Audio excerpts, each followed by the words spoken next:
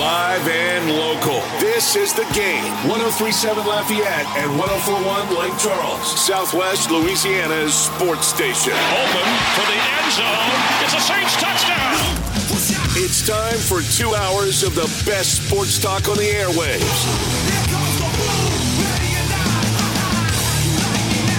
Here's your host, the blonde bomber, Jordy Hultberg. And a great good afternoon to you and yours on this Holy Thursday, April 6th, the year 2023, with a huge baseball series about to begin in Columbia, South Carolina, and the greatest golf tournament around underway at Augusta, Georgia. And with that, we say good afternoon. Hope you're having a fabulous, fabulous day. Thanks so much for dialing us up as we come to you for the next 2 hours from 2 to 4 with my main man in the producer's chair steering us through, James Mesh, right inside the Evco Development Studios. Evco Development is a civil construction company that specializes in multi-family construction. It's on the campus of Delta Media, which is where you'll find KLWB, which is 103.7 Lafayette.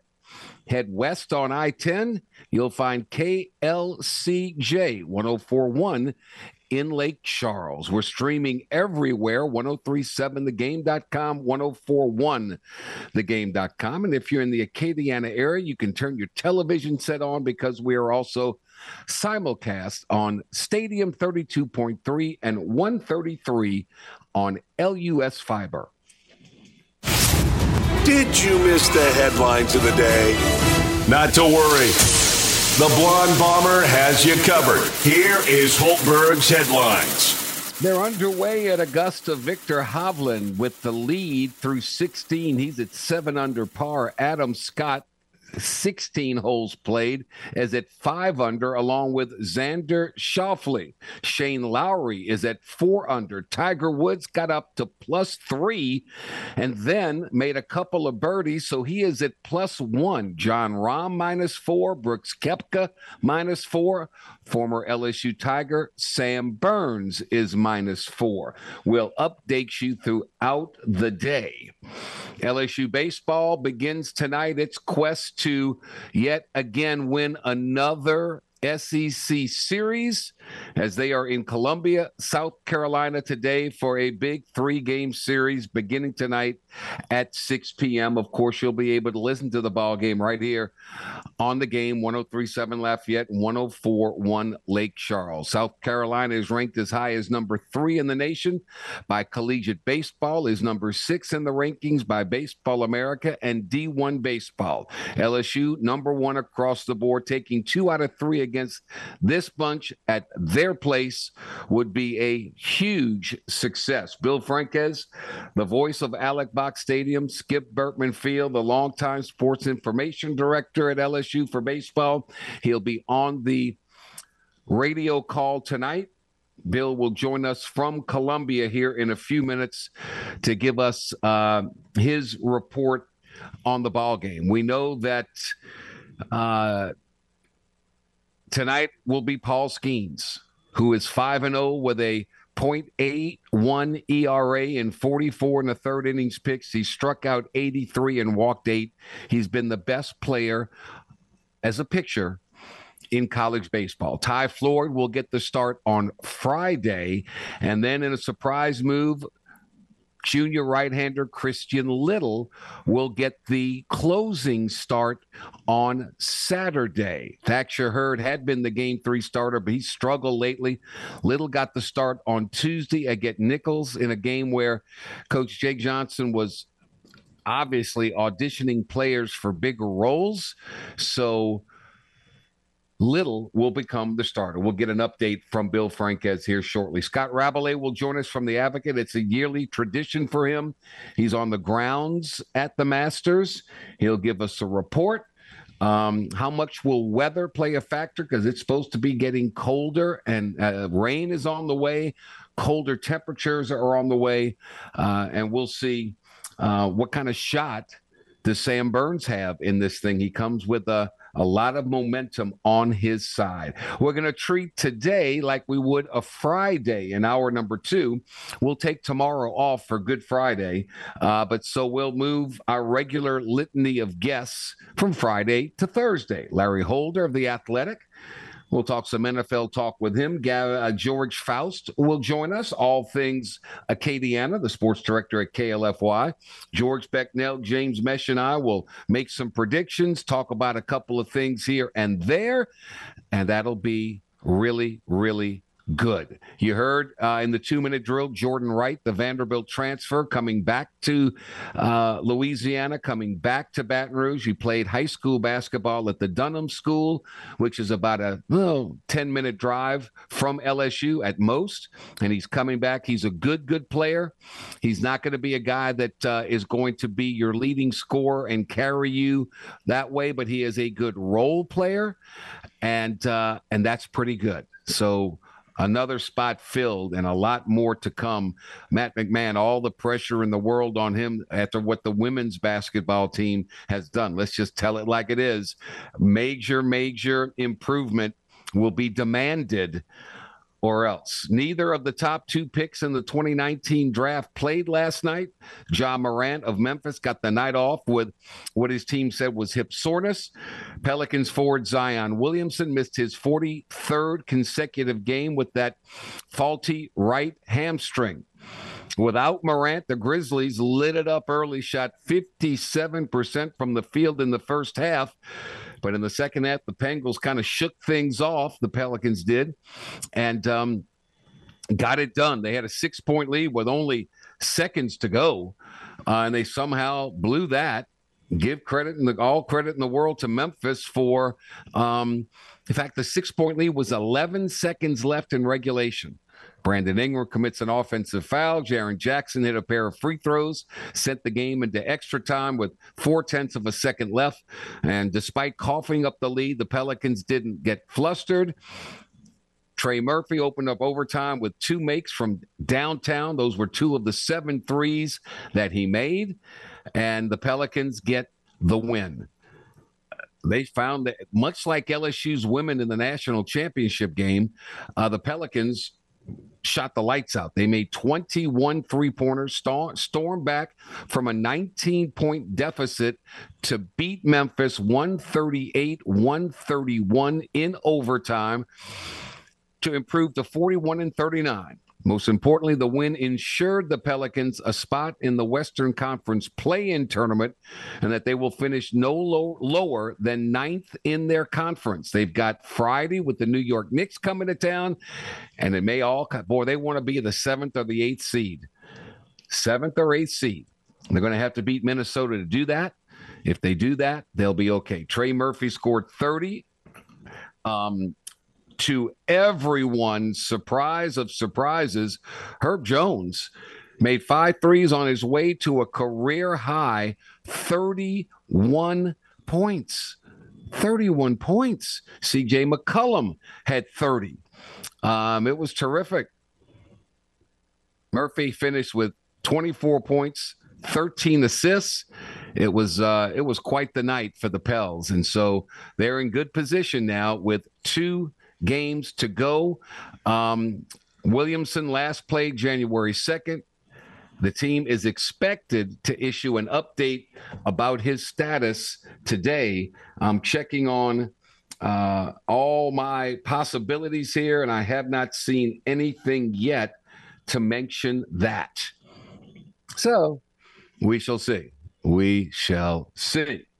Let me see. Some new emails just came across. No, nothing there. Other than that, I mean, we're just still waiting on NFL words, waiting to see what happens with Aaron Rodgers. They want to get that thing done before the draft comes about in about a little less than 3 weeks. No word on Lamar Jackson in that scenario. So there you go. quite the parade and the celebration for the LSU women's team yesterday. They drove around in their convertibles, fans lined up, they packed inside the PMAC, and it was quite the festive environment. I would imagine they're looking forward to some downtime. Ever since that whirlwind win on Sunday, they've been going and going and going and going. And now maybe things will settle down over the Easter break and they can relax, reflect, and move on. So we shall see. Again, first up, Bill Franquez, Columbia, South Carolina, LSU baseball taking on South Carolina. Tigers are 6-3 overall in league play. Carolina is 8-1. Good matchup. We'll go live to Columbia after this, our first timeout of the day. This is the Jordy Hultberg Show on the Game. 103.7 Lafayette and 104.1 Lake Charles, Southwest Louisiana's sports station. Your home for the LSU Tigers and Houston Astros. Speaking of the Astros, if you want to see the defending World Series champs in person, you're in luck because the Game, 103.7 Lafayette, 104.1 Lake Charles, wants to hook you up with a pair with our first Astros weekend getaway of the season. Houston takes on the Texas Rangers Saturday, April 15th, and you can be there. Register in the Game Rewards Club at 1037thegame.com to score 4 tickets, a tour of Minute Maid Park, hotel accommodations that Saturday night. Astros weekend getaways are powered by Bookshare AC, Le Meridian Houston Downtown, and the Game, Southwest Louisiana's sports station. Tune in every weekday at 8:15 a.m. and 3:15 p.m. for the LSU Sports Update, presented by Tibbs Trailers here on the Game. 103.7 Lafayette and 104.1 Lake Charles, Southwest Louisiana's sports station. All right, welcome back. It's right at 16 minutes after the hour, and we begin our show by heading to Columbia, South Carolina, where the best in the West, LSU, goes on the road to take on one of the very best in the East, the South Carolina Gamecocks, who are 27-3 overall, 8-1 in the SEC. One game behind Vanderbilt, who's a perfect 9-0. He is the voice of Alec Box Stadium, Skip Bertman Field. He is the longtime sports information director in charge of baseball, and he'll be on the analyst side of tonight's radio broadcast, which you can listen to right here on the Game, 103.7 Lafayette, 104.1 Lake Charles. My good friend who I miss dearly, Mr. Bill Franquez. Bill, happy Thursday to you. How are you, man? I'm doing good, Jordy, and I will share the same sentiments. I miss you as well, but it's great to hear your voice.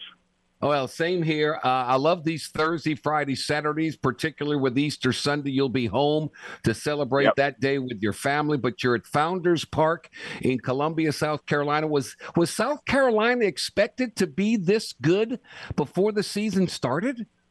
No, I don't think so, Jordy. This is a little bit of a surprise, and I believe it's because there was just a lot of unknowns for South Carolina going into the season. You know, they did not even make the NCAA tournament last year, but to their credit, Mark Kingston, their head coach, did a very strong job in attacking the transfer portal. He's got several, what Jay Johnson calls older players, experienced players, who transfer from other schools and who are making a big contribution to South Carolina's fortunes this year. So, going into the year, they were predicted, middle of the pack in the SEC East because they were coming off a tough year last year. But, man, they have been very impressive. Now, the argument could be made that they haven't played the toughest SEC schedule, Jordy. They opened up by playing Georgia. Then they played Missouri, and then last weekend they played Mississippi State. We know Mississippi State's having a really tough season so far. So that 8-1 record is nothing to scoff at, but I don't believe they've played quite the SEC schedule that LSU has. So we'll see. But they're 27-3 and 8-1 in the league, and they just shut out North Carolina the other night back on Tuesday here in Columbia. So it's going to be a real challenge. no matter who you're playing against, they swing and they swing big. They lead the nation in home runs with 72. They've got 4 players with double-digit home run totals this year. So got to be careful. Keep the ball in the park. Yeah. Well, Jordy, I went to practice last night, the LSU's practice. It's been 5 years since LSU's played here. I've forgotten how small the dimensions are here. I mean, really? it's 380 to center field at Founders Park, and so you kind of get an idea of why South Carolina leads the nation in home runs when you see the dimensions of this ballpark. Gotcha. But they still do have some very physical to the box. players who can hit the ball a long way. And compare it to what Alec Box dimensions during are. Batting practice, just about every LSU swing was a ball hit over the fence. So I would expect a lot of offense in this series because the dimensions are very favorable to home run hitters. Compare their dimensions, like you said, 380 to center. What's the box? The box is 405. So obviously we're talking about a 25 feet difference. 25-foot difference in center field. It's only 325 down the lines, and the box is similar at 330. But the ball just really jumps out of the yard based upon what I saw last night in batting practice. I mean, again, virtually every swing seemed to be a home run ball. Jared Jones, who we know has hit some Titanic shots this year, he hit one off the top of the scoreboard out in left field, and their scoreboard is way up in left field. It's very elevated. And Jones said, I was trying to hit that scoreboard, and he certainly did. But it's going to be the box is regarded as being one of the more difficult parks to homer in the SEC. But South Carolina's park is very favorable to the home run. Do you worry, like when I first heard that, I worry like, oh gosh, everybody's going to be swinging for the fences, and that's when you run into trouble. You got to just play your game and take what's given to you. I hope not everybody's trying to hit the scoreboard. Yeah, I think you're right. I think that's been the characteristic of these hitters, Jordy. The guys like Dylan Cruz and Tommy White, they all say they're never trying to hit a home run. They're just trying to hit the ball hard somewhere. Uh-huh. And I think that philosophy has certainly helped LSU accumulate what is the best team batting average in the country. LSU leads the nation in batting average at 337.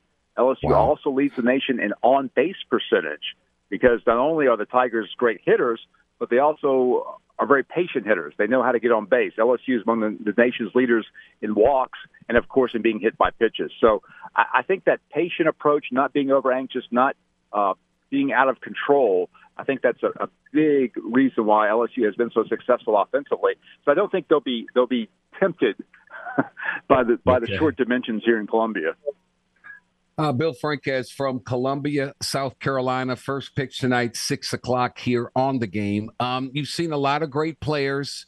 The year that Paul Skeens is having, 83 strikeouts as compared to only 8 free passes in 44 and a third innings. His ERA is sub-1. He's 5-0. I mean, rank him. You've seen them all. Yeah, Jordy, I guess the initial comparison just based upon velocity and upon body type would be to Ben McDonald. And, of course, Ben pitched in a much different era, Jordy, as you remember. Ben pitched in the late 80s when it was not very often that Ben came out before the 7th or 8th inning. Now there's a little more load management, if you will, for pitchers. So, Skeens, for the most part, has only thrown 6 innings per outing. And until we got into the SEC, now he's throwing 7 innings per outing. But I'd say he's similar. He's very comparable to Ben in just his approach, his mental capacity, his the way he prepares, and, of course, the way he throws the baseball is just unparalleled. So I would say he definitely ranks. The 2 greatest pitchers I've seen at LSU are Ben McDonald and Aaron Nola. And I'd say Paul Skeens certainly can be in that category, in that conversation. just didn't realize how big of a dude this was. His thighs look like oak trees. I couldn't believe it. He's been tremendous. Ty Floyd's been tremendous. Thatcher Hurd has been up and has been down, and because of that, Christian Little will get the start in Game 3. What do you notice about Thatcher Hurd? I thought that this is the guy that was going to come in and be your Friday starter based on what he did at UCLA, but the transition just hasn't worked yet. You're right, Jordy. It's been tough. I think it's mostly between the years for Thatcher. I mean, he certainly has the physical ability. I mean, we saw it last year at UCLA. He put up some very impressive numbers, pitching against some top-flight competition. I think maybe he's just hasn't quite adjusted to the environment of pitching in big-time SEC stadiums and pitching in front of a sold-out Alex Box Stadium. I think it's just getting him more acclimated to pitching in those situations is what Coach Wes Johnson and Coach Jay Johnson are working toward right now. Just trying to get him more comfortable in pitching in an environment in which he's never seen before. I mean, obviously at UCLA in the Pac-12, he didn't perform in front of these types of atmospheres. So I think it's mostly mental for him. And I think Jay constantly talks about Thatcher's ability, the fact he can throw 4 different pitches for strikes. He has all the tools. It's just a matter of channeling it in the right direction. Yeah. Bill Franquez in Columbia, South Carolina. We know all about Dylan Cruz and what he's done. We know that Tommy White, #1 in total RBIs this season at 50. I'm really impressed with the role that Trey Morgan has had. I don't know. He's the best first baseman LSU's had in quite some time with his glove, but he's given that up to go play in the outfield, and he's really good there, and he's batting very, very well. I mean, he's so good at first base. I mean, where do you play him? Jordy, it's interesting question. Man, I had no idea he was that good as an outfielder. I think he's really good. I think he's definitely when he's in left field, I feel more comfortable with him than with any other LSU player that normally plays left field. I think he's our best defensive left fielder. I mean, Cruz naturally is tremendous in center field. Right field, when Paxton Kling's out there, his speed is unparalleled. But I think Trey in left field gives LSU another great defensive option, and it also allows you to play guys like Jared Jones and Cade Beloso. In fact, tonight I'm thinking, I haven't seen Jay's lineup yet, but I'm thinking in this homer-friendly park, South Carolina's throwing a right-handed pitcher. I got to believe Cade Beloso's in the lineup tonight. So in order to have Cade Beloso and Jared Jones and Trey Morgan in the lineup, Trey's got to play left field. Cade can DH, and Jared Jones can play first base. I think that because of Trey's versatility, it gives you so many other options in your lineup, and the best way for Jay to match up with the opposing pitcher. That's awesome. Keep the bats in, and you don't drop anything when it comes to your defensive prowess, which has been basically off the charts as compared to a year ago. Yeah, you're right. I mean, LSU, I believe now, we've been #1 in fielding percentage almost all year. I believe now, I think we dropped to #2 or 3 this past week, but still #1 in the SEC in fielding percentage. Those guys have played outstanding defense. Jordan Thompson, our shortstop, only has 2 errors all season. That gives you an idea. Jordan, I think, kind of epitomizes the way the entire team has played defense this year. It's been exceptional. He won series over A&M, Arkansas, Tennessee. They were ranked 11th, 3rd, and 9th overall. Yes. If you're able to win 2 out of 3 and win this series, would this be the most impressive one to date? I think so, yeah, Jordy. I think so, because it would be on the road. It would be against a very hot South Carolina team. It would be in front of what will be probably the toughest road environment we've faced this year so far, because we're expecting sellout crowds. They can pack over 8,000 people into a park that's it's a great ballpark. It opened the same year, 2009, as Alex Box Stadium did. So, yeah, I would say this probably would be the most impressive series victory if the Tigers are able to do it, because of the nature of the environment, because of the opponent, the way the opponent is playing right now. I think it would mean a lot to LSU. By the way, in the most recent RPI rankings released by the NCAA, LSU is number 4. So naturally, the schedule the Tigers have played has really benefited them, and hopefully we'll stay in that region, in that vicinity as far as RPI is concerned after this weekend. I don't understand all that stuff. They're the number 1 team in the country. They play in the toughest conference in the country. D1 baseball came up with their mid-season field of their NCAA tournament field. I think 7 SEC teams were number 1 seeds. I mean, it's ridiculous. How they're not RPI is not 1. I don't get it. I don't care. It doesn't matter. It just doesn't matter. All right. Well, you just got to go play baseball, and right. You got to handle the road environment. But it seems like this team is even keeled. The one thing I worry about is what you mentioned at the very beginning. Are we going to be swinging for the fences? I don't think that's going to be the case, but swing they might, and swing they may take them out the yard. That'd be fun. Yeah, it would be.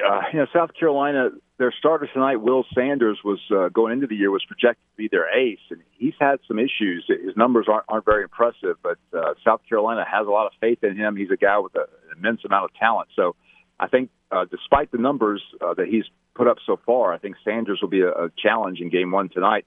Of course, man, who better to have on your side than Paul Skeens against South Carolina? So it should be a great matchup. It's amazing. Have fun. Be safe up there. Safe travels back. Let's get the first one tonight and go from there. But Bill, will be anxious to hear you on the radio, and we can't thank you enough for your time, buddy. Always fun talking. Jordy. All right, buddy. Bill Franquez live from Columbia, South Carolina. We'll take a break. We'll go from the east, a little further west, but still in the Eastern time zone. We're heading to Augusta, Georgia. Scott Rabelais at the Masters next.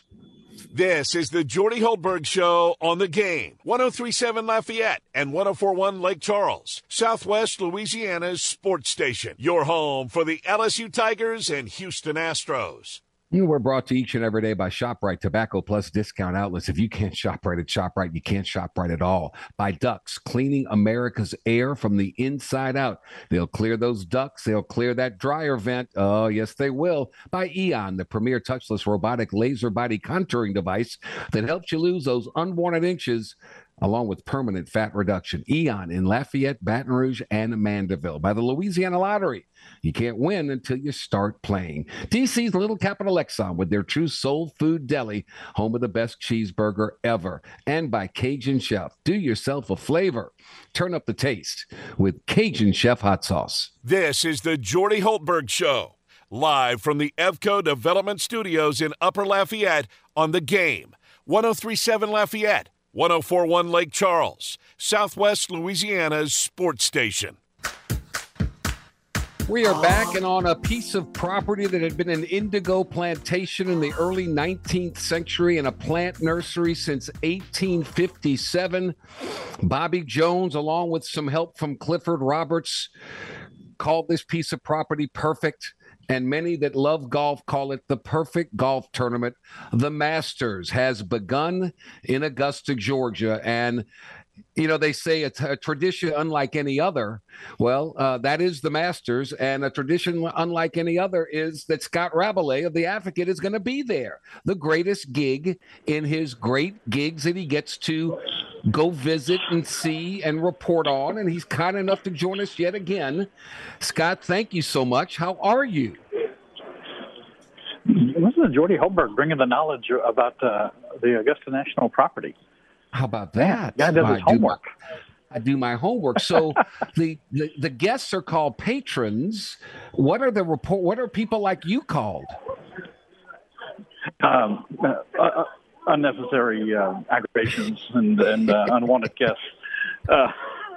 But actually, no. They you know what?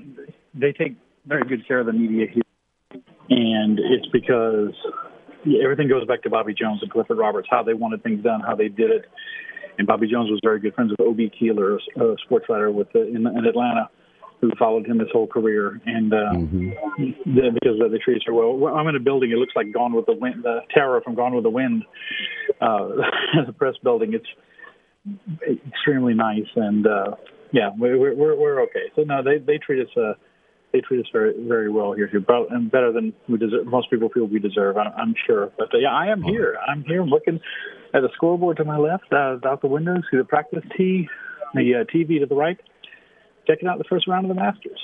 Victor Hovland with a 7-under in the clubhouse lead. Jon Rahm started horrifically, but one of the greatest players in the world reversed things around and went from +2. Now he's at -6 through 17. A former winner, Adam Scott's at 5 under.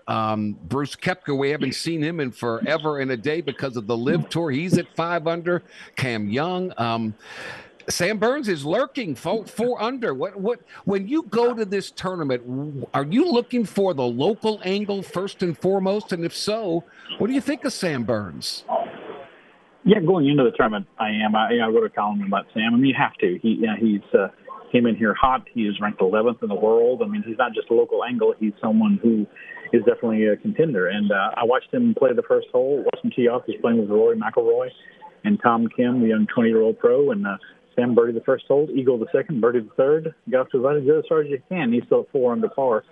But, once the tournament starts, you're kind of looking for just what's the best story each day, especially in this first round. So I'm looking to see, who might make a good column. Could be somebody like Jon Rahm, could be somebody like Adam Scott, as you mentioned, who just bogeyed 18 to drop back to 4 under, but still a very good round. And, of course, there's the whole live golf angle. I mean, Brooks Koepka is one of their more prominent players, and he's the most prominent guy on the leaderboard right now. Of the 18 golfers, now 17. Kevin Na withdrew with an illness, so 17 live golfers in the field. So Brooks, the man who pretty much only wins majors, put himself in contention here, but he just dropped one on 13, drove it left, and you don't want to bogey 13, He's lurking on that leaderboard. A lot of red on the leaderboard today, Jordy. But I think they kind of made the course a little easier today because they're expecting such tough conditions the rest of the week. Bad weather is expected. Tiger Woods was at +3. He made a couple of birdies. He's at +1. I don't know where he is exactly right now, but that's the old guard. He's at 2 over. He finished 2 over. Finished at 2 over. Okay, so that's not bad. Phil Mickelson, you don't hear a peep out of him. He's awfully quiet these days. Yeah, I mean, you literally didn't hear a peep out of him. They said they talked to some of the former champions who were, of course, at the Champions Dinner Tuesday night, a very exclusive event. It's just the past winners and the chairman of the club, Fred Ridley, and they said Phil didn't say a word at the Champions Dinner. He kept very much to himself, and he had a very quiet pre-tournament, encounters with the media. But he playing okay today. He got it to 2 under. He's 1 under to 12 right now. So he's playing pretty well. 52 years old. You think he's past his prime, but he, of course, just won the PGA 2 years ago. Has not played well. Has not done much on the Live Tour, really. So far, but he knows this place very well. Like Tiger Woods, he's played many, many, many times here, and experience counts for a lot with Augusta National. That's one thing he has in his favor. How many years does this make in a row for you going to Augusta?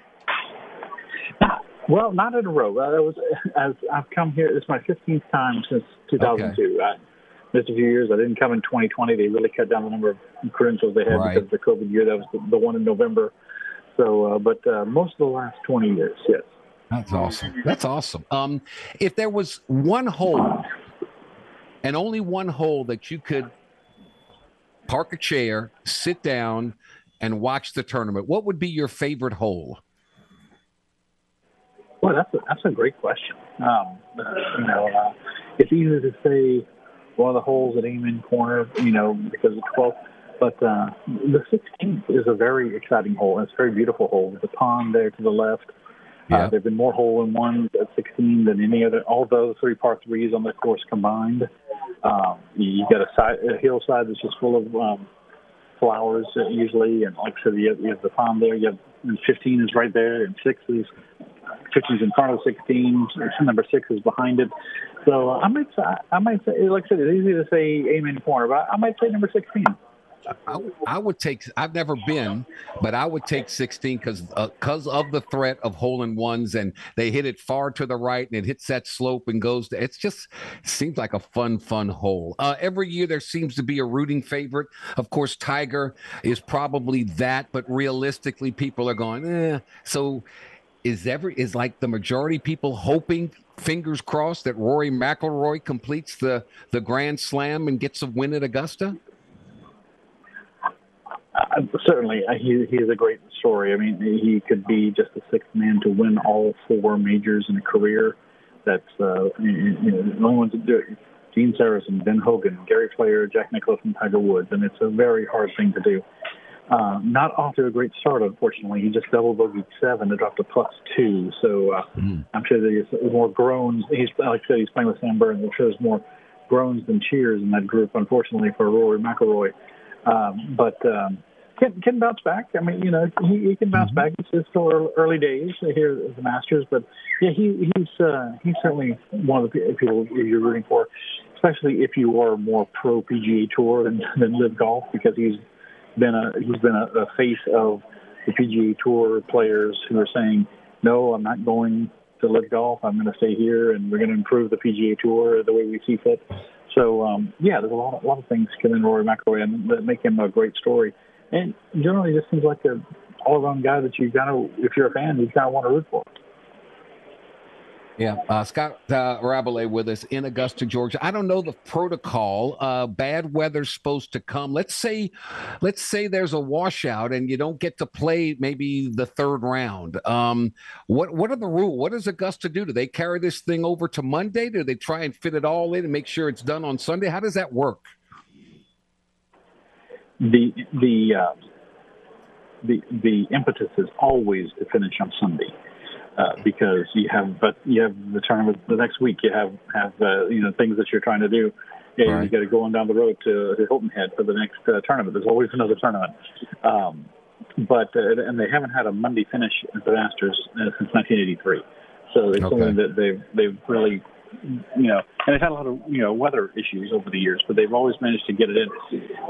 They've lost whole days and still got it in. The good thing with the Masters is most tournaments, like let's say last week at San Antonio, 156 player field. So this tournament only had 88 players to start the week, and now there's two guys have withdrawn already. So you can more easily put guys in threesomes and then have them play off both tees to try to speed things up. And also you have a course that is technologically well suited to dealing with weather. Every green has something called a sub-air system under it, which is basically a giant vacuum that can, if they get a lot of moisture, it can pull the moisture out of it and blows it out of vent near the greens. When there's rainy weather, you can hear them out there humming like these big underground machines that they are. And so, if they don't have lightning, Jordy, if they don't have, something that's, a very dangerous weather situation like lightning or hail, I guess, or threat of tornadoes or something like that, they will play in the rain as long as the water's not pooling on the greens and to where they can't get a good stance in the fairways or something like that. So they'll continue on through the rain. The Scots say, Jordy, if there's nay wind and nay rain, there's nay golf. So we may see some Scottish weather here this weekend at the Masters. A little birdie told me that the peach ice cream sandwich is back on property. I don't know if you're aware of that, but that sounds yummy. I am aware of it. I saw a friend came for the round yesterday and asked me if I went out to watch the par 3 contest with him. I did not partake of that. Now, asked me if I've had a couple of pimento cheese sandwiches. Yes, but had those. I might have to have one before the end of the week. But yeah, they're really good. But you can't eat one. You can't eat more than one during the week. They're very rich, unfortunately. Speaking of rich, John Rahm just birdied 18. He's tied Hovland. They're both at 7 under 65. Wow. So John Rahm, one of the big 3 favorites coming into the tournament with Rory McIlroy and with Scotty Scheffler, the defending champion. He's been a little off the last few weeks, but he is a great talent, and he just put up a great round this afternoon. The last thing I see is Sam Burns at 4 under. Is he still there? He is. He's 4 under, playing the 8th hole right now. So getting ready to make the turn, as they say.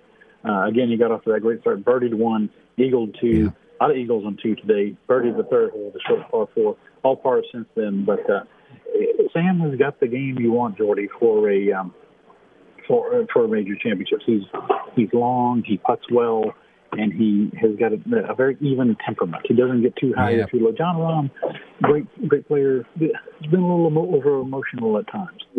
Sam is not that way, and I think he's destined to win a major, if not this one, another one at some point in his career. He's that good a player. I'm surprised Kim Mulkey didn't get a credential and is walking around in some crazy outfit because, I mean, my gosh, what a whirlwind that's been, If you see Victor Hovland's shirt, I think Kim Mulkey would say, I like that shirt. I might have to give me one for a game next season. Yes, absolutely. I keep telling Bob Starkey, Bob, you got to go Liberace one day, one game, Liberace it. Oh, Bob, he's a beauty, isn't he? Of all the people involved with that thing, I couldn't be happier for Bob Starkey. He's so happy to be back. He's not from Louisiana; he's from West Virginia. Originally, like so many coaches are for some reason. But he's always felt at home here.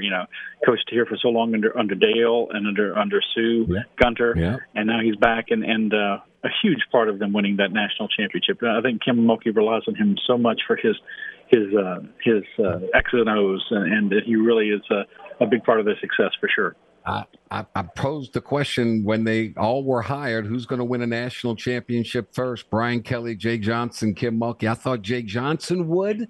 I was wrong. Kim Mulkey did in 2 years. It's remarkable. Matt McMahon, that's a lot of pressure put on him. But anyway, enough of that. You're at Augusta. You notice I never asked for any swag, never have, never will. But I am an extra large. But enjoy your time there. And do you have a winner for me? Who's going to win this thing?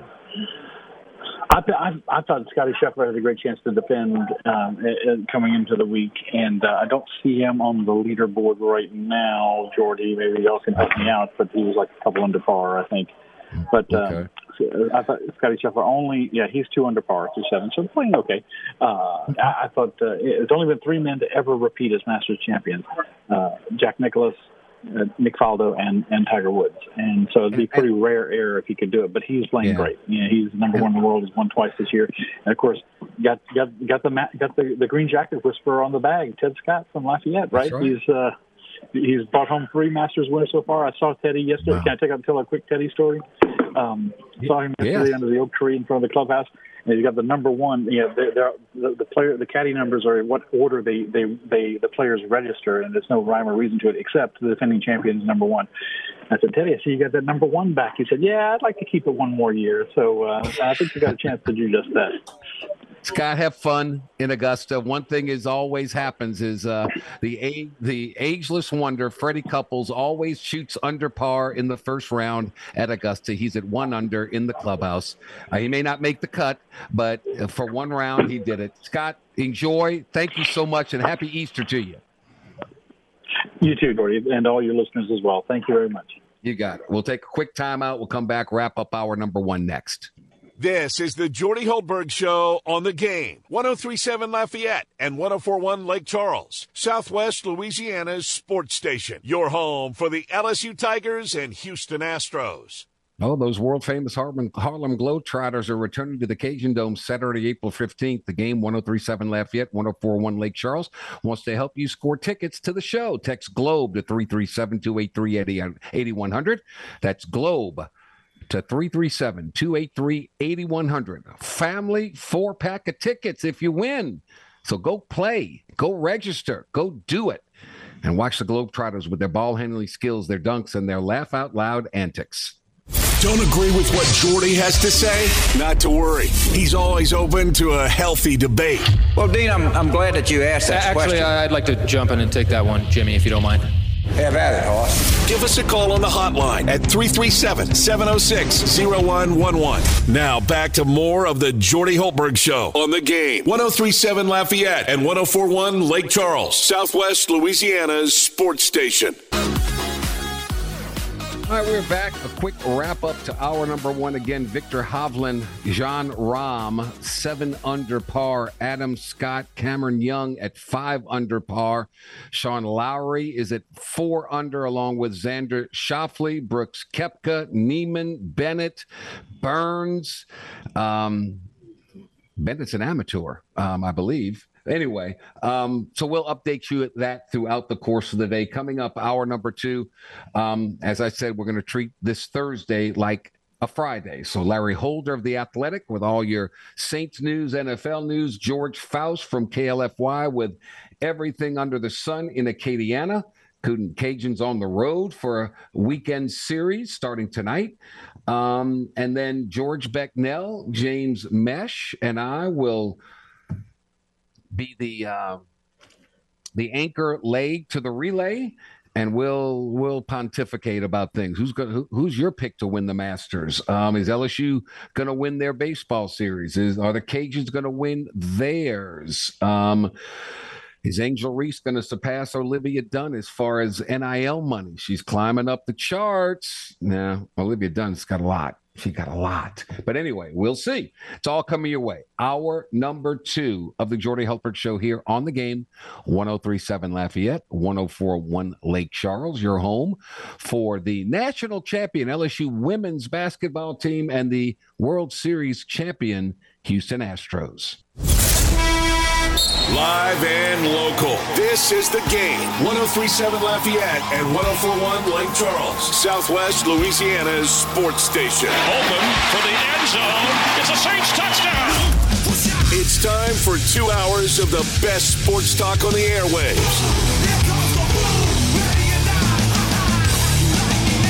Here's your host, the blonde bomber, Jordy Hultberg. It's hour number 2 of 2.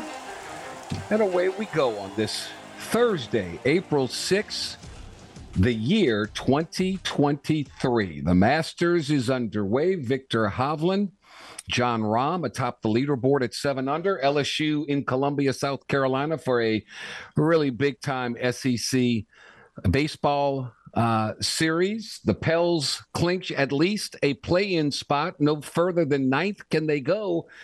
Can they get past the Lakers? Can they get to 7? Can they get to 6? They've got 2 games left to go on that. And the Saints are a strong candidate to be the subject of this year's Hard Knocks. With that in mind, the Athletics, Larry Holder, on a Thursday instead of a Friday because we are off tomorrow, kind enough to join us. Happy early Easter, Mr. Holder. How are you, my friend? I'm good, Jordy. You too. Yeah, it's. I feel like this year's. You know, you always say it feels like it's flying by, but to me, it feels like it's flying by already. It really does.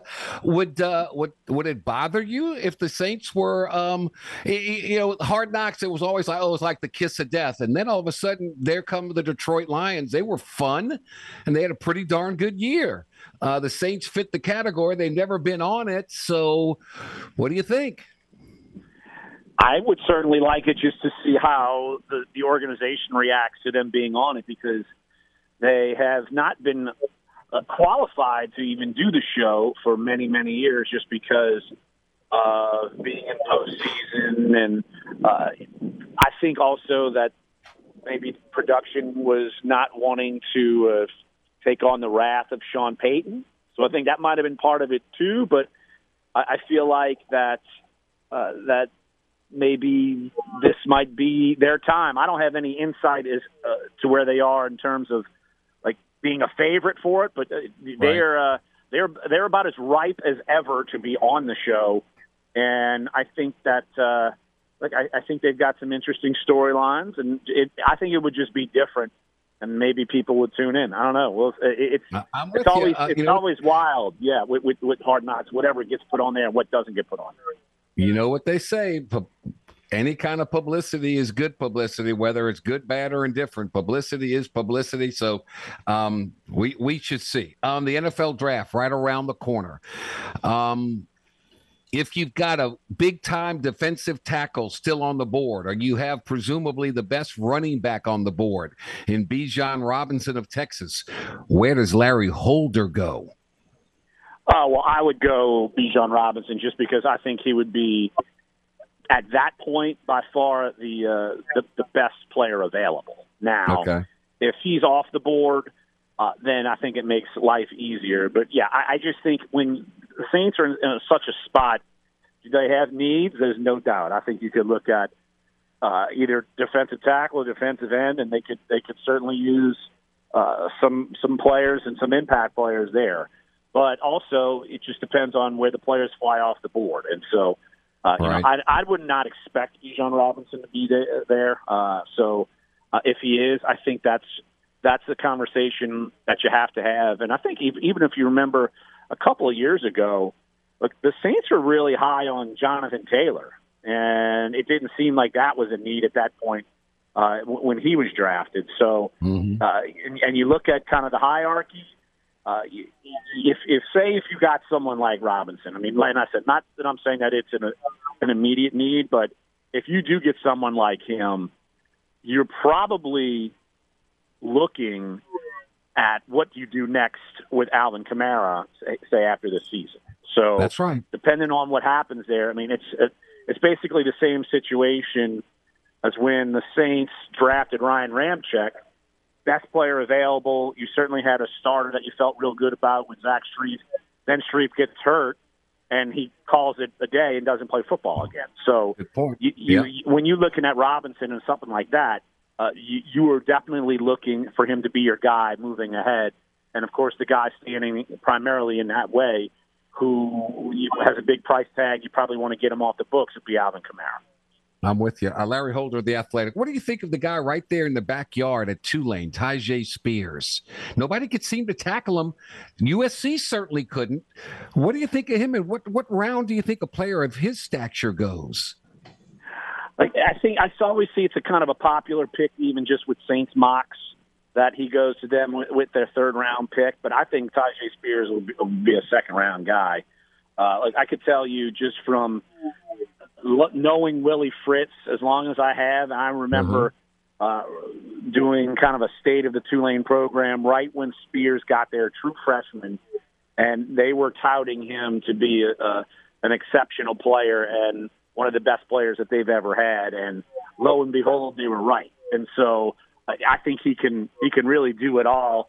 I know he's a little smaller, probably might give some NFL folks a little bit of leeway just to say, all right, let's make him a number one back. But how many real number one type backs are in the league anymore? There's really only a handful, and you try to do 1A and 1B. And I think Spears, though, is perfectly capable of being like a 1B guy and maybe even a 1A. I think he's someone that teams have been really impressed with him throughout the offseason. Of course, the tape, especially this year, really speaks for itself. And so I see him being a round 2 guy. So if you're the Saints, do you love him at 40? I don't know if you love him at 40, but I think he'll be off the board by the time round 3 starts. Larry Holder with us, David Onyemata, Shy Tuttle, Marcus Davenport, all gone. They brought in some defensive tackles to fill the voids left by Onyemata and Tuttle. I've always been I wish the Saints had one of those pass rushing specialists that would get in there. And I know Lawrence Taylor is one of a kind, but there's some really good ones out there. I just wish the Saints would have a defensive end that would affect the quarterback in a big time way. That's who I would pick in the first round if I had my choice. What do you think of that position? Yeah, I think there are some options there, but I feel like some of them, they might not necessarily fit to being a 4-3 end. They might be more of a 3-4 outside linebacker. I know sometimes it's just semantics, but I mean, the way that the Saints play with 4 defensive linemen, you kind of need a bigger guy. I mean, that's why through the years, I mean, you've had Cam Jordan and Marcus Davenport was a bigger guy, and Trey Hendrickson was a bigger guy, and so you're almost looking at someone's got to be like 260 pounds to be on the outside. And I don't know if there's a guy around 27 that you totally love, but maybe I don't want to drive people off the road or have someone smash the radio, but what if somebody's there and you trade up and go get a defensive end? It's almost like it's almost like people do not want to hear that at all, given the way the Marcus Davenport trade turned out, and now he's no longer on the team, and it didn't go as fruitful as they thought. But they had the assets to do it, and also I still think that even if they don't get one in round one, say you wait out the draft, and there's still I'll name at least 2 veterans that I still wouldn't mind having on my football team that can rush the passer, and that's Yannick Ngakoue and Leonard Floyd. I mean, both of those guys are double-digit pass rush sack type of guys, and they've been in the league for a while. And Ngakoue seems to play for a different team every year, which I find strange. But he's still both of those guys have still been very productive. So maybe if they can't get things right there, maybe they look to one of those 2 guys, and you don't spend as much. And if you wait it out, you don't lose out on a compensatory pick. We see so many LSU players that are good players, but they get to the league and all of a sudden they're like, wow, like Danielle Hunter at Minnesota. My gosh, I never expected that. So maybe a BJ Ojulari becomes that next type of player. Yeah, I like Ojulari. I just don't know if he fits the Saints. Like, if the Saints played a different scheme, I think he's an extremely polished pass rusher. But is he, say, big enough to be not everybody's an every down guy, but, more than just a rotational player as a 4-3 end? I think that would be someone that the Saints have to at least investigate on. But no, I think he can certainly come in and be effective. We did a mock draft with all of our writers, and I was on the Saints pick. And our first one, I actually went with Ojulari just because I like. It felt like it was a position of need. He's maybe not as big as as the Saints might like, but he fits a need. Rush the passer. Yes. He's been productive in college. He's never been a knucklehead. He's got good head on his shoulders, and I think he would fit the bill. If he was only a couple pounds heavier, maybe I'd feel a little better about it. At least in terms of the Saints. That. Can he play? Can he affect the quarterback? You need players like that. I hate this. Well, we're the Saints. We have to be 6'6" and 300 pounds to play defense. Man, if the guy can play, go get him and tell him there's the quarterback. Go affect him. That's my thought. Well, I feel like the one example I can think of off the top of my head that they tried to kind of put a round peg in a square hole and it didn't work would be someone like Zach Bond. Like Zach Bond, remember, 3rd-round pick from a few years ago. Yeah. He was a very effective rushing the passer in college, but he was playing in a 3-4, and the Saints, they did not want to use him that way. They tried to make him more of a traditional linebacker. It didn't work, and they felt like he was too small to play the end. And we've never seen any real production from him. So I think that's kind of the cautionary tale in their end. But, yeah, gotcha. like they're very stuck and stringent to their prototypes, and I don't see them straying. So I get where you're coming from because I kind of feel the same way, but I've just not seen it work out when they try to venture off from any prototypes, and they don't often venture out from their prototypes. So that's part of probably your frustration and some other fans' frustrations as well. Has the Saints' approach changed from Sean Payton leaving and now Dennis Allen being, or is it the same approach? Like, I'm not there every day like I used to be, just because my job has changed. But just from more of the outside looking in, it seems like the approach has stayed the same. Because you basically have the same talent evaluators and the same, it's not like Dennis wasn't around for a lot of the Payton era, especially later. Jeff Ireland, head of college scouting, Mickey Loomis, you name it, a lot of scouts. So it's really kind of maintained the same route and being aggressive in the draft. And, they've maintained that as well. So, I don't think it's changed even with Sean Payton out the door. I think it's been basically the same. I've got to throw something in besides football. I happened to watch Agassi Roddick versus McEnroe Chang pickleball. I loved it. Looks so much fun. When is Larry Holder going to pick up, heaven forbid, a pickleball paddle? That's because obviously I still play a lot of tennis. That definitely gets talked about. I know New Orleans City Park turned their center court into 4 pickleball courts, and I know there's another place, a pickleball place that's going to be picked up. But I feel like New Orleans is kind of late in the game. I know North Shore's got some stuff. I know Lafayette. I know we have talked about it. That I've seen it a lot in Lafayette. It's going on out there. So I don't know. I don't feel like I'm ready to do it, even though I probably could. I almost feel like pickleball might mess up my tennis game. But guess what? I don't know if my tennis game's getting any better, so maybe I ought to pick up pickleball. When you get to a certain age and your knees are shot, thank God for pickleball. That's all I'm going to say. Larry Holder, happy Easter to you and your beautiful family. Enjoy it, and thank you so much, man. I appreciate it. All right, Jordy, you too. Take care, buddy. Take care, man. Larry Holder of The Athletic. We'll take a quick time out. All things Acadiana, including a basketball star. Guess who she committed to you today? How about the Fighting Tigers of LSU? We'll talk about that and more next. This is the Jordy Hultberg Show on the Game. 103.7 Lafayette and 104.1 Lake Charles, Southwest Louisiana's sports station. Your home for the LSU Tigers and Houston Astros. The world-famous Angola Prison Rodeo is coming back, and the Game 103.7 Lafayette and 104.1 Lake Charles has your free tickets. Text RODEO to 337-283-8100. That's RODEO to 337-283-8100. The Angola Prison Rodeo returns April 22nd and 23rd.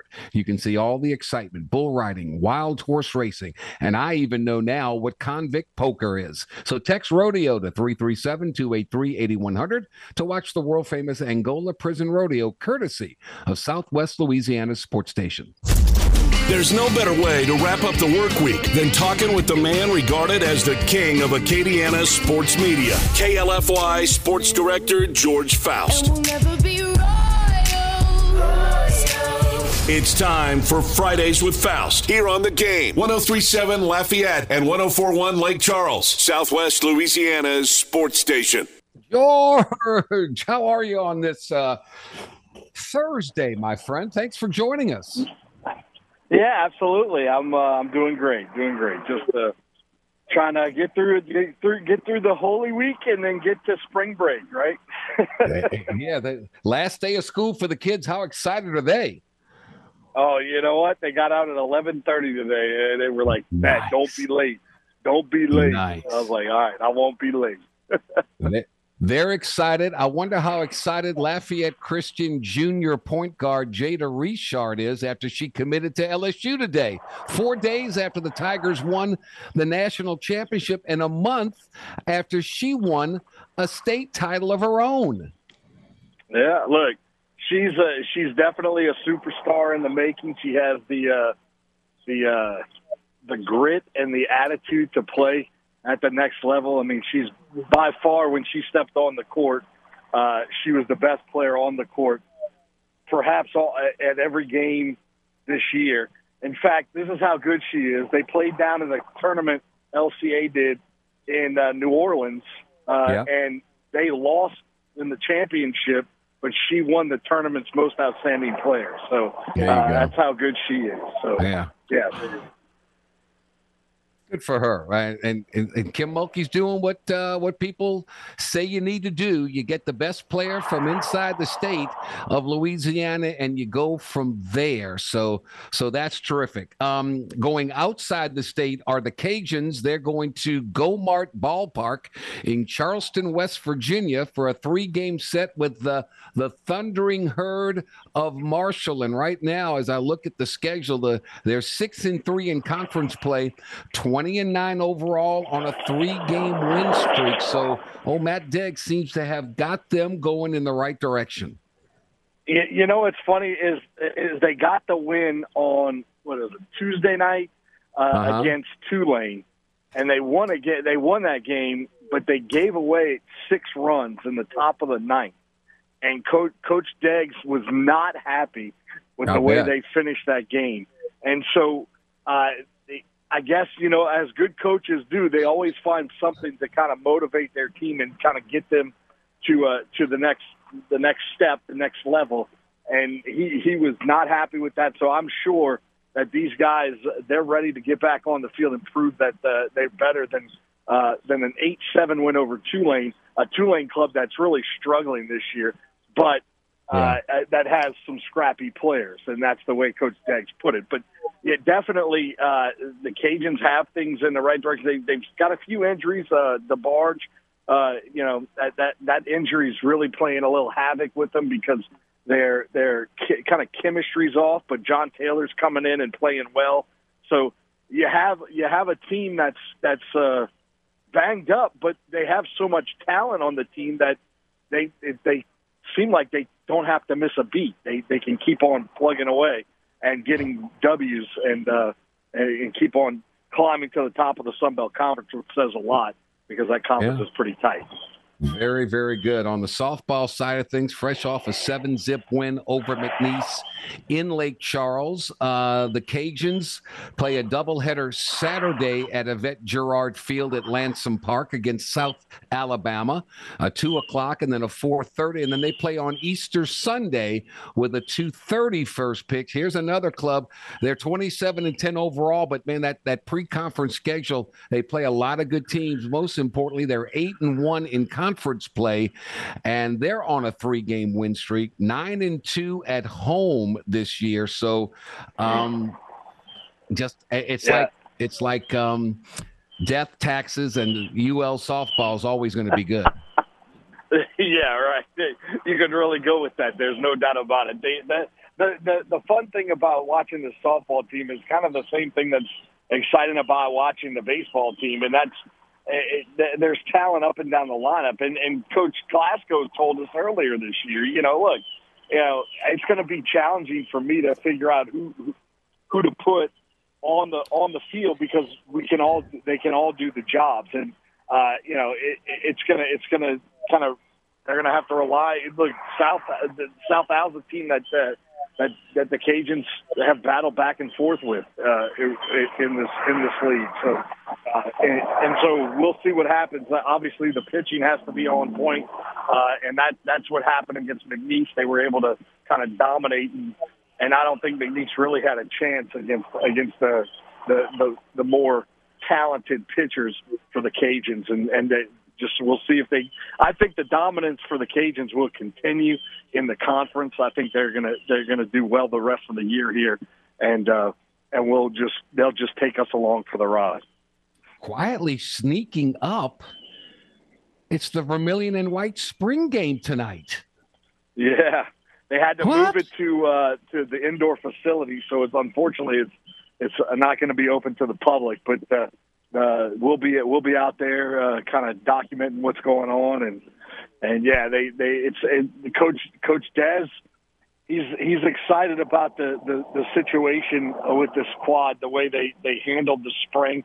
The really interesting part of the spring practices was, look, Zion Chris was the guy all spring. And the reason that is because obviously Ben Woolridge and Chandler Fields both were battling some injuries, and Coach Dez said, look, you got to look at the positive, and the positive is that a freshman got to take all the reps in spring practice, and he's learning more and more about how to read protections and where to send a guy on a certain play and things like that. That he can continue to get better and challenge the other two guys who have had more of the game time experience. And so that's what I think. What the interesting thing in the spring game is going to be watching how he gets to take all the reps, and he's going to play both ways. So he'll be on both teams, I guess, and just get that experience and kind of that's a unique situation. I don't think that happens too many times. So we'll see. We'll see how he to put his arm in the ice water tub because I'm sure he's worn out from all the reps he's gotten. My goodness gracious! Indoors because of threat of weather. Yeah. It's apparently the severe weather. There's a severe weather warning or watch or something right now up until. The rest of the night, actually. So I think they're just being precautious. Rumor has it that George Faust, at one point in time in his life, dressed up in a rabbit costume to surprise his kids on Easter. Is that true? That is not true. Oh. That is not true. That whoever told you that was wrong. Golly. Man, my sources, I tell you, I got to get new sources, man. I have never dressed up like the kid in Christmas Story. That has never happened. You'd be good at it. You'd be good. I'll stick to sports and we'll go from there. Okay. All right, I got you. Well, look, happy Easter to you and your family. Enjoy some. I hope you get some time off and enjoy it and relax. And we'll look forward to all the word on the Vermilion and White game. And then, of course, baseball out of town, softball in town. And congratulations to Jada Richard. You're going to here's the next question I have. I always put it out there. Who's going to win the first national championship? Is it going to be Brian Kelly? Is it going to be Jake Johnson? Is it going to be Kim Mulkey? Is it going to be Matt McMahon? I guess the question is Kim Mulkey going to win the next one too before the others do? I think LSU baseball is next on deck. I really do. Just the way they're dominating. It's that team is. It's like watching the mid-'90s baseball, man. Yeah, the way they got some way sluggers, they attack man. that ball. So yeah. Hey, before I go, Jordy. Before I go, real quick, I'm gonna on this week on Inside Cajun Nation Sundays at 10:35. I'm gonna have Dr. Brian Maggard in studio. We're chatting all things Cajuns about the program, about the RCAF, how to generate money and all that good stuff, and plus about Bob Marlin and his extension and all that good stuff is going to be on Sunday night at 10:35 on Channel 10. Ask him how much he ponied up to keep Bob around for a while and how many more years. That would be terrific. That's must-see TV, man. George, you're always a great sport. Thanks for coming on Fridays with Faust on a Thursday. I greatly appreciate it, buddy. Thank you. Anytime, Jordy, anytime. You're the best. George Faust, sports director, KLFY. George Becknell, James Mesh, and I will pontificate next. This is the Jordy Hultberg Show on the Game. 103.7 Lafayette and 104.1 Lake Charles, Southwest Louisiana's sports station. Your home for the LSU Tigers and Houston Astros. Brought to you by ShopRite. Tobacco Plus, discount outlets. If you can't shop right at ShopRite, you just can't shop right at all. By Ducks, cleaning America's air from the inside out. Get that dryer vent cleaned out. Save you some money. By Eon of Lafayette, Baton Rouge, and Mandeville, the premier touchless robotic laser body contouring device that helps you lose those unwanted inches and permanent fat reduction. By the Louisiana Lottery, so many games, well, you can't win until you actually start playing them.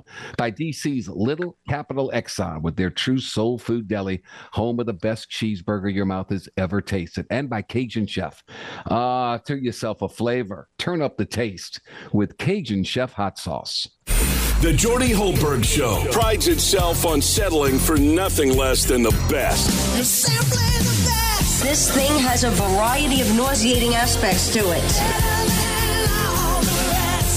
Jordy has the best takes, the best guests, and let's be honest, the best nickname. The Blonde Bomber is cool as hell. I agree. All right. Let's play ball. Back to only the best on the Game. 103.7 Lafayette and 104.1 Lake Charles, Southwest Louisiana's sports station. All right, welcome back, kiddos. 37 minutes after the hour. Continue our Friday on a Thursday theme. We welcome in, alongside James Mesh, who's in the Evco Development Studios, my good friend, Mr. George Becknell. George, good afternoon, sir. Good afternoon, brother. Happy Easter. Early birthday to you. Happy Easter. Yeah, that's coming up. Oof, scary thought there. Let's get started. How about the Pels with 19 down, then they're up 6 with 11 seconds to go. They give it away. They go to overtime. They win a huge win over Memphis, and they're in the play-in. How about the Pels? Yeah. Man, look, the Pels are something else, Jordan. Every time I'm ready to come them out, they shut me up right quick. And I'm looking at these standings, Jordan. They got 2 games to go. Yep. They could possibly play themselves out of the play-in and maybe fall to one of these 5th or 6th seeds because they're only a game behind the Clippers and Golden State. Yeah. So these dudes are putting themselves in a prime position. The problem, It doesn't hurt when John Morant is at the thank LSU you, Ja. Yeah, sit out, Ja. Thank you. Sit out, Ja. I appreciate that. Problem is, they only got 2 games left, so they've got to win both of theirs, and the Clippers and the Warriors would have to lose both of theirs. They got winnable games, so though. Go ahead. They have winnable games left. Yeah, well, they've got very winnable. It's going to come down. They got the Knicks on Friday at home, then they got to go to Minnesota on Sunday, and that's going to be tough. That's going to be tough. Here's the thing. Tougher schedule. And James, I'm coming to you. Pelicans have the Knicks and Minnesota. The Lakers have Phoenix and LA, and then LA at Phoenix. So they play the Suns in their last 2 games. Tougher schedule is? Oh, it's clearly the Knicks. I'm sorry, it's clearly the Lakers. I'd rather play the Knicks and the Timberwolves all day long. Okay. Because isn't Kevin Durant back healthy now? Yeah, he's back healthy. So you got Durant, you got Booker, you got Chris Paul. Man, look, let me play Jalen Brunson and Rudy Gobert. How about that? I think that in day of the week. James Mesh, you think about it. Phoenix can't go they're going to stay in 4th. Yep. But they need Kevin Durant. They need reps with everybody, with Booker and Durant and Paul and Ayton. And so don't you think Phoenix is going to put his best foot forward and try and beat the Lakers in back-to-back games? Yeah, I think they'd still put in a conservative effort at that point because KD was out so long with his injury.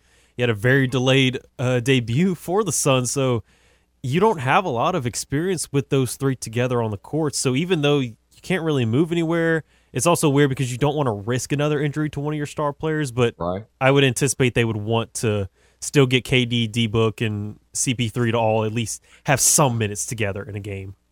I mean, the Knicks are in the playoffs. They've clinched the 5 seed. They can't go any higher. They can't go any lower. So but their coach, Thibodeau, he doesn't give anybody rest, does he? I mean, are they missing some players, I hope?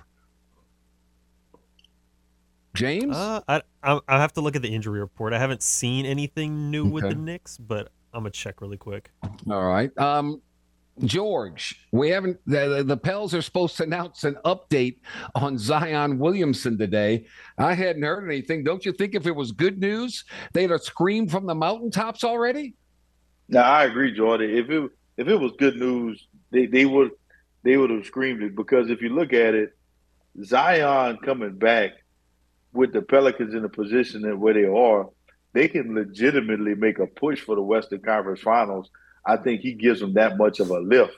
Also, even on a deeper level, it signifies, if he can be available, that he might be able to be the franchise player, which I don't think he can be long term. So that's another question they have to answer. But I feel like if he was available, they would have shouted that for that reason, to get that excitement up. Yeah, I'm with you.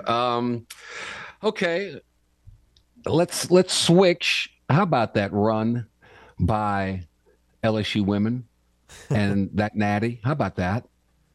Yeah, Jordan, it's special, man. And look, as a part of it, you have a big part of the tradition, because you were one of the few Final Four trips in school history. Yeah. To say it's such a storied basketball school to have Simone Augustus, you got Shaq, you got Pistol Pete, you got Mike Mood, you got Stu Gunter, you got Dale Brown. For a university, men's and women's, to never get past the first Final Four game, to getting your first national championship, that's huge. Yeah. And going into the Final Four, myself included, I didn't give LSU a shot because I thought that South Carolina was so dominant to where nobody would even touch them. But for them to come out on the right end of that, and then you got the player from Iowa who's so special, and made a lot of headlines, to take her down and to come out victorious is one of the greatest things I've seen in LSU history. And we've seen a lot of great stuff. So hats off to them. Hats off to Kim Mulkey, who's a Louisiana native. I don't think you could have asked for a better story. He's got 4 national championships, and I said this, no offense to Pat Summitt, Gino Auriemma, Van Devere at Stanford, but to go from 9 wins and then to 26 and then to 30, whatever it was, with the transfer portal and this, that, and the other. I think it's the most remarkable coaching job ever. Absolutely. In women's college basketball by far. James Mesh, I never asked you this because we never talked about it. Okay. You're of a much younger generation than I. Give me your thoughts on the Caitlin Clark Angel. I know we talked about it, and Caitlin Clark said, "Oh man, that's nothing, no problem." Give me your take, James Mesh, on that whole "you can't see me" scenario. I think it was a damn shame that people were overplaying it as much as it was, because we see it all the time in the men's game. I mean, we saw a great game by both women, by Iowa and LSU. It was crazy. I didn't think we would see the scoreboard be lit up like that. The over-under was 154.5, and we had that like 2 minutes into the fourth quarter. Yeah. Like they shot the lights out, and it was an amazing game. And the fact that they tried to take it away with what Angel Reese did, I mean, that was ridiculous to me, because I think I've said worse things when I was 12 talking to people my age when we were trash talking. And she wasn't even really saying, all she said was, "You can't see me." She gave the little John Cena act and then said, "Put a ring on it." Like, it's the same thing that Joe Burrow did in 2019. So it's like, I don't understand what the big fuss was about. People just always got something to complain about anytime something great happens. Let me tell you, I don't know when this became relevant, but George Becknell, do you remember back in the day, 2007, Demetrius Byrd was doing that "you can't see me"? Do you remember? Every time he caught a pass. Yes. So every time he caught a pass. When did that all of a sudden become vogue again? I don't get it. It disappeared. Now it's back. I mean, I saw that in 2007 after Bird caught the pass where we were screaming against Auburn. Snap the ball against Auburn, snap the ball. And Matt Flynn threw a perfect pass. Bird catches it. He gets up and does the "you can't see me" thing. I mean, that's 2007. Maybe Caitlin Clark was watching some old YouTube clips of some old stuff, man, and was like, I'm gonna bring this back. I don't know, Jordy, but to your point, but I haven't seen that in a long time, man. I didn't either. Who do you want the Saints? What type of player? What position player do you, George Becknell, want the Saints to pick in the first round? Position. Honestly, man, I wanted. I know this is not going to happen because they went and signed Derek Carr. But I wanted the Saints to draft a quarterback. When you look at the Saints' history, the Saints have not drafted a quarterback in the first round since Archie Manning in 1971. Mm-hmm. So that means since the Superdome has been built, the Saints have not drafted a quarterback in the first round. I'm like, look, they're move not up, draft go get your guy. They're not. I know they're not, but that's what I wanted them to do. That's what you want. Okay, that's fair. But I think the group, in my opinion, that needs the most depth, I think you got to go get you a monster to plug up the middle on defense. You got to go get you a monster defensive tackle and allow Cam Jordan to get off that edge, or you go get a tight end to really get involved in the offense. But that's the only places where they really need some depth. But yeah, So you gave me three. So give me one. Defensive lineman. Defensive lineman. Let's stop the run. Let's rush the passer. Okay. All right. I got you. James Mesh. Your opinion. You're asking who I personally want them to draft? Like what position group? I can't ask players because who knows going to be around. But is there a certain position group that you want? If I was Mickey, I'm a wide receiver at heart. I'd always love to have more receivers. But if I'm looking at the team as a whole, I want another edge rush because Cam's not getting any younger. You moved on from Davenport. There you go. That failed. Peyton Turner, we still don't know what he looks like. I like what Carl Granderson and Tano have been able to do, but you don't want them to be the starter. You want them to be rotational pieces. You want the guy to come to be the next man up, the next MJ, or in this case, the next CJ, Cam Jordan. I've never who's been the greatest pass rusher in Saints history. I don't know one. I want Ricky Jackson. And he was a linebacker, right? But he rushed a lot. I want a pass rusher. The quarterback position's too important. You got to be able to affect that quarterback. And the Saints, Cam Jordan ain't getting any younger. I want somebody coming off that eggs that everybody's going, where is he? Where is he? Where is he? And I want him to move from that side to that side and keep him affect the quarterback. That's what I want. So we'll see. We'll see. You're a golfer. Who's going to win Augusta this year, Big George? Man, look, even though he's a couple, well, now he didn't caught up a little bit. He's one stroke back now. Bryce Koepka. That's who I'm going with. Brooks Koepka, excuse me. Koepka, I'm going with Brooks Koepka. You know what? He's healthy, and when he's healthy, he's really dangerous. We hadn't seen him because he's been on the Live Tour, but the last thing I got, he's 5 under. I don't know, maybe 6 under by now. 6 under now. 6 under. Burns bogeyed, so he's at 4 under. So you like Brooks Koepka? Okay, that's a good solid pick. James Mesh. For me, I was going with Rory to start off, but looking at how he's been, he's one over right now, and Tiger, he had a couple birdies, and now he's just 2 over. So my pick so far hasn't gone great, but hopefully he can catch up by the end of the round and catch up over the weekend. It'd be great if McIlroy could do it. Jordan Spieth is hanging around, and he's awfully good at that course. Oh, man, he's always knocking on the door. He's subject to imploding. But I think Jon Rahm's got the best game. So I'm going to go with Jon Rahm to win the thing. But, man, I don't know. What you got planned for the Easter break? Man, Jordy, I got a little birthday dinner with the family tomorrow. Whose birthday is it? It's mine. Happy birthday tomorrow. Man, appreciate that, brother. April we always 7th. 3 days apart. Yeah. April the 7th. I forgot about that. Happy birthday, man. That's awesome. Thank you, brother. You going to some place, or are they going to do a family home-cooked meal for you? Now, we going to go to Sammy's, get some ball crawfish. Nice. And just hang out a little bit. And then I got the 100 Black Men sneaker ball with Manny Fresh on Saturday. So I guess that's going to be the party. All right. What kind of sneaks you wearing? I think I'm going to pull out some Jordan 1s out the closet, Jordy. I think I'm going to pull out a pair of Jordan 1s, the OG, the original ones. Sneaker man, my sneaker man. That is awesome, man. That good for you. Enjoy it and have fun. Thank you, brother. I want to see the pics, man. I want to see from head I got to you. toe. I'm gonna send it to you. The sneakers. I got you. All right, that's awesome. We used to do when I was with the Hornets. We used to do top hats and high tops. Come on, top hats and high tops. So you wore a suit and you wore sneakers, and it was a big fun. I like it. All the players participated. That used to be fun. James Mesh, what you got planned for Easter, big guy? For Sunday, just chilling with the family. They're all gonna go over to parents' house and just have a lunch together. It's awesome. Very good. Well, guys, thank you. Happy Easter to both of you. Thanks. That was a lot of fun, as always. It's 51 minutes after the hour. James is going to send me a text in about 2 seconds. It's time for a timeout, so we'll take it right now.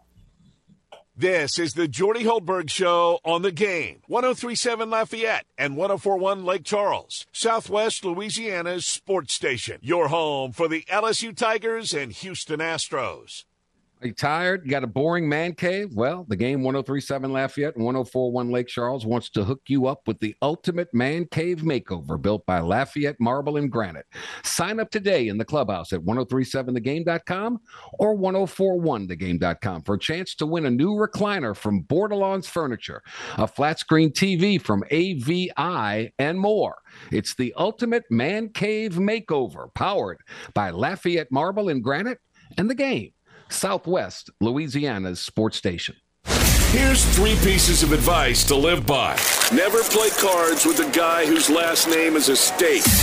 Don't spit into the wind. And always listen to the Jordy Hultberg Show on the Game.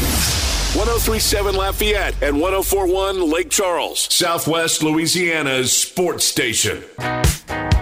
All right, here we go. Masters update. Viktor Hovland, Jon Rahm, 7 under. Brooks Koepka at 6 under. Still on the course, 1 hole to play. Cameron Young is at 5. A whole bunch at 4. Lowry, Schauffele, Scott, the amateur, Sam Bennett, Sam Burns, and Jordan Spieth are all in the hunt with a lot to go.